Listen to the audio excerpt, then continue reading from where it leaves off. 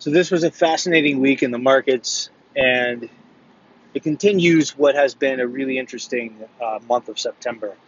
So today, what was interesting is that some of the, I'll call it momentum from the last few days reversed, and it's kind of a ugly day for growth. But some of even the more junky names started to roll over, and towards the end of the day, the markets kind of closed in a much weaker fashion than it looked like they were going to, at least yesterday and even this morning. So, the S&P 500 and Nasdaq both down.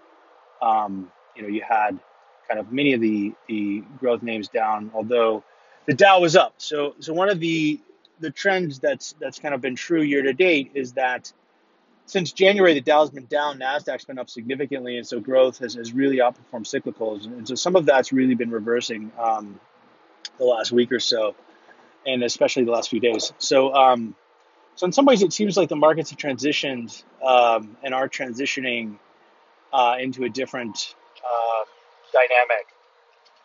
Now, it could be that is a sign of a much more significant change in sentiment. And given the timing of the upcoming budget proposal in Italy, which is scheduled for next week and then finalized in October, it could be the case that this change in sentiment is coinciding with a pretty big macro event.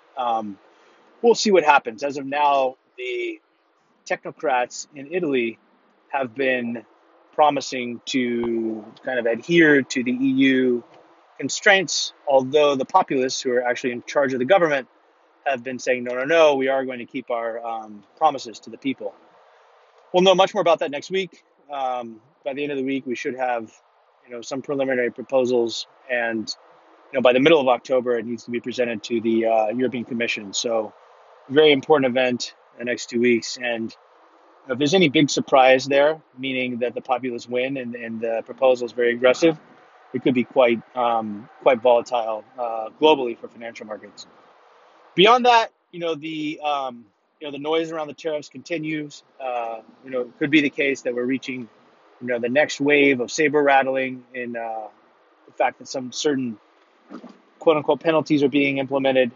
It still seems quite likely that both the U.S. and China are incented to settle this. So it does seem like noise. And in fact, the rally in cyclicals since Trump implemented the quote unquote tariffs penalties just this week shows the market doesn't really believe that that there will be anything of significance that comes through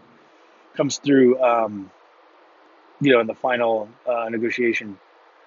That being said, fundamentals in certain companies have started to become weaker. With Nvidia having relatively weak earnings and relatively kind of weak guidance. Now you had Micron, another big semiconductor company, just yesterday, lowering guidance. It's a loved name, and it's down significantly just in the last kind of month or so. And now guidance is coming down.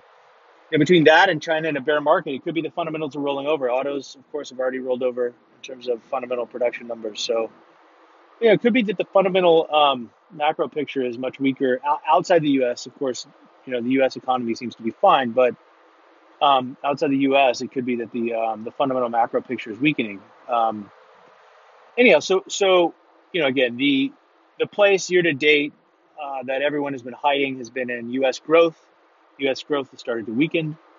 If U.S. growth completely rolls over, it could be a real change in tides for global markets. But as of now, Trump's tweeting about all-time highs in the S&P 500 yesterday. People remain in denial, but don't forget, even though that may be true, risk exists and cycles matter.